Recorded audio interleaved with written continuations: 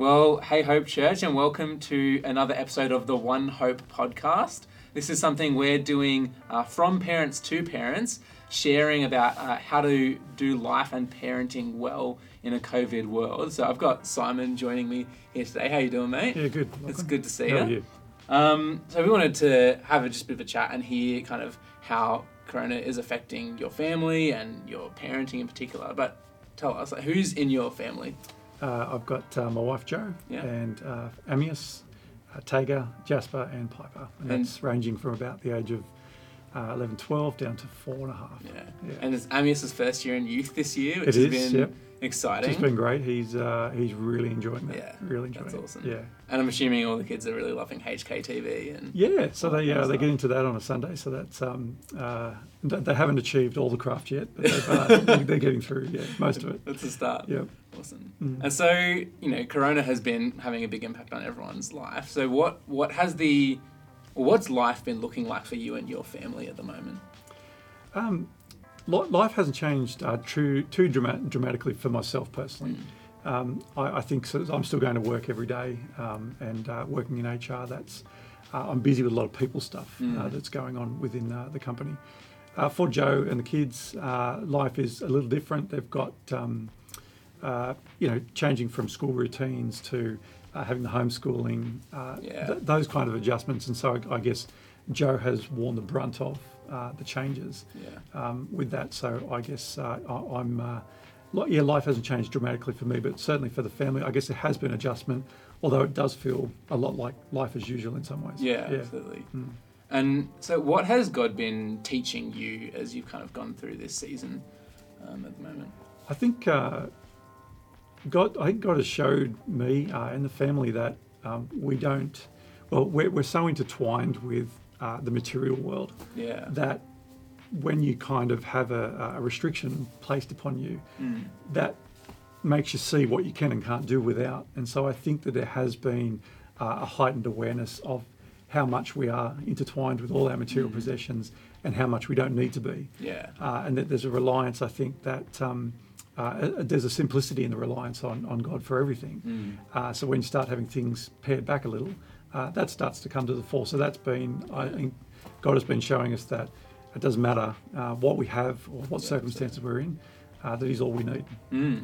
And some of those things that have taken away, they're good things, but that's right. We realise that actually the relationship that we have with God and with His people is the stuff that's really important. Yeah, fantastic.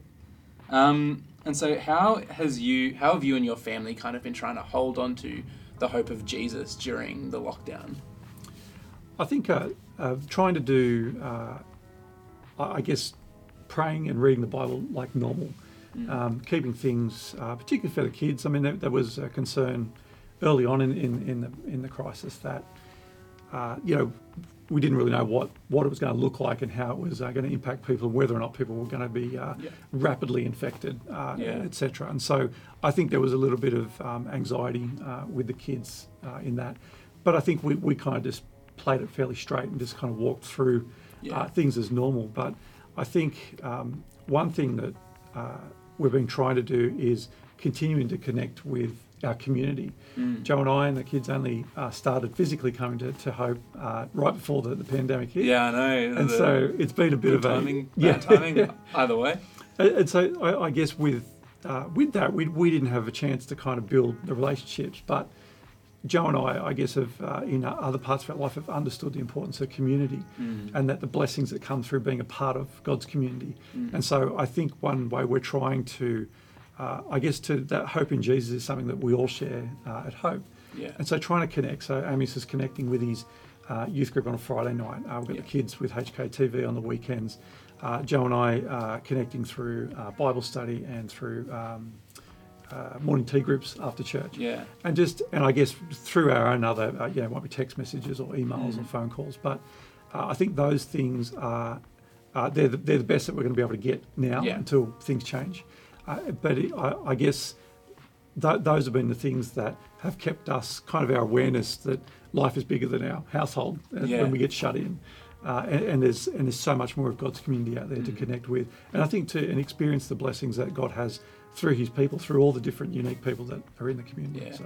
And it's been so cool to see, you know, the members of church being involved in so many different things at the moment.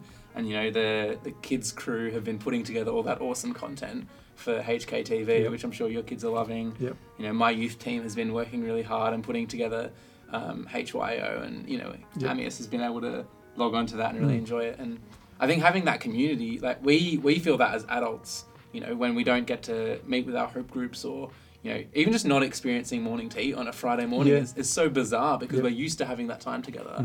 And I think our kids just feel that even more. Yeah. Because, you know, they're used to that at school and at youth and at kids' church. And so. And I think I mean, look, all my kids are digital natives, so they're well equipped with all their devices. But there has become a greater reliance on connecting with people through that. And so, particularly for Amias, I mean, he's being older, he's kind of using that to its full potential. The younger kids are kind of following suit, but they certainly getting that connection with their friends, whether it's one-on-one or in groups, through being able to make phone calls through devices and stuff. So it's been good. Yeah.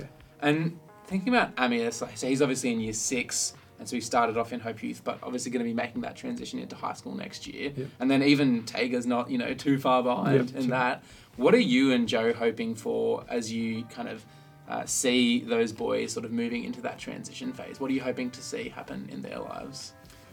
I think I really hold, I guess my hope for the kids is really to grow as members of their own individual communities where they belong in, and all the different groups that they intersect with, to become, I guess, for them to be able to fully enact what it is that God's given them as their gifts and their characteristics that are uniquely theirs. And so if they can figure that out and kind of work through, and it's complex and it's hard, we all know growing up's not easy. Yeah. But it's if they can figure that out through, and by using and I guess the support of like Hope Youth, things like the kids groups, and I guess as those things will deliver all these different things that I can't do and that Joe can't do. Yeah. And so we start to look at, you know, it's the village who raises the child in that sense. So I'm hoping that the kids find their place. They don't need to be any one particular thing. I really want to discover how they fit in and how they are connected in God's community for the blessing of that community, but also for outreach for those who aren't. Yeah, absolutely. And it's been awesome having Amias. You know, he's already invited some friends along to Hope Youth. He came up to me after church a couple of weeks ago when we were still meeting in person. He's like, "Hey, Lockie, I know we haven't really been doing music at youth, and I really love doing music. You know, is that something I could help out with?" And I thought, you know, that's so awesome. He sees that as his community, and he wants to, you know, help make that happen. Yeah. And that's really exciting to me to have a year 6 saying that, because part of the reason why we start youth at year 6 is because we want them at that age to feel like that's their space.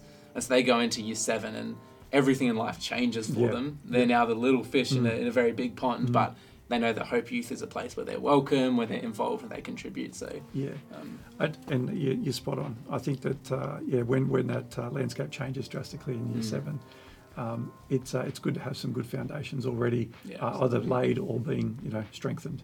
Yeah. And so, what's one bit of advice or tip that you would want to give to other parents who might be listening or watching along about how to hold on to this hope that we have? I think I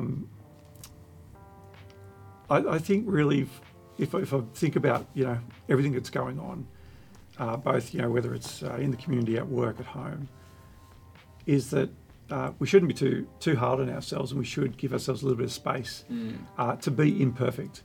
And I think that this situation that we find ourselves in is unprecedented. No matter which way you slice it, where you belong in the world, nobody has really experienced this to this extent, if you've experienced something smaller. But I think that those imperfections that we have, that I think Jesus smooths over those imperfections. Absolutely.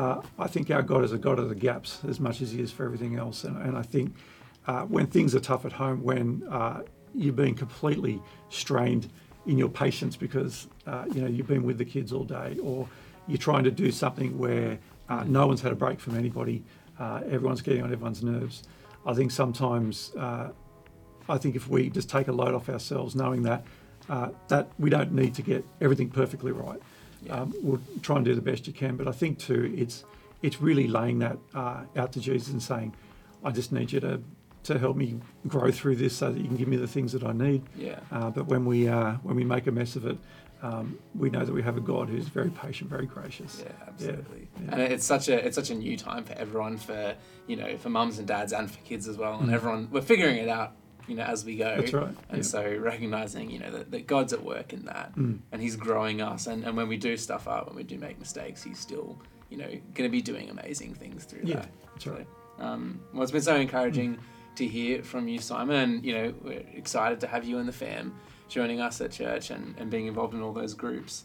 So thanks for coming in and sharing. Why don't I pray and pray for you and your family and for all the families at Hope now. Sure. Heavenly Father, we thank you so much for the Barden family. We thank you that they love Jesus and that they're committed to seeing their kids grow as followers of Him. We pray for each one of those kids as they grow up and are involved in the different groups here at Hope. Lord, help them to see that we have this great hope in Jesus. And that even as all of the material things of this world are taken away from us, that's something that can never be taken away. And it's the only thing that we truly need. We pray that all of us might work together as a community, supporting one another as we work towards this vision of seeing each of our kids holding firm to the hope of Jesus. And we pray this in His mighty name. Amen. Amen. Well, thanks for joining us, mate, and thanks for tuning in. We'll be having more episodes of the One Hope podcast coming up very soon, so stay tuned and we'll see you then.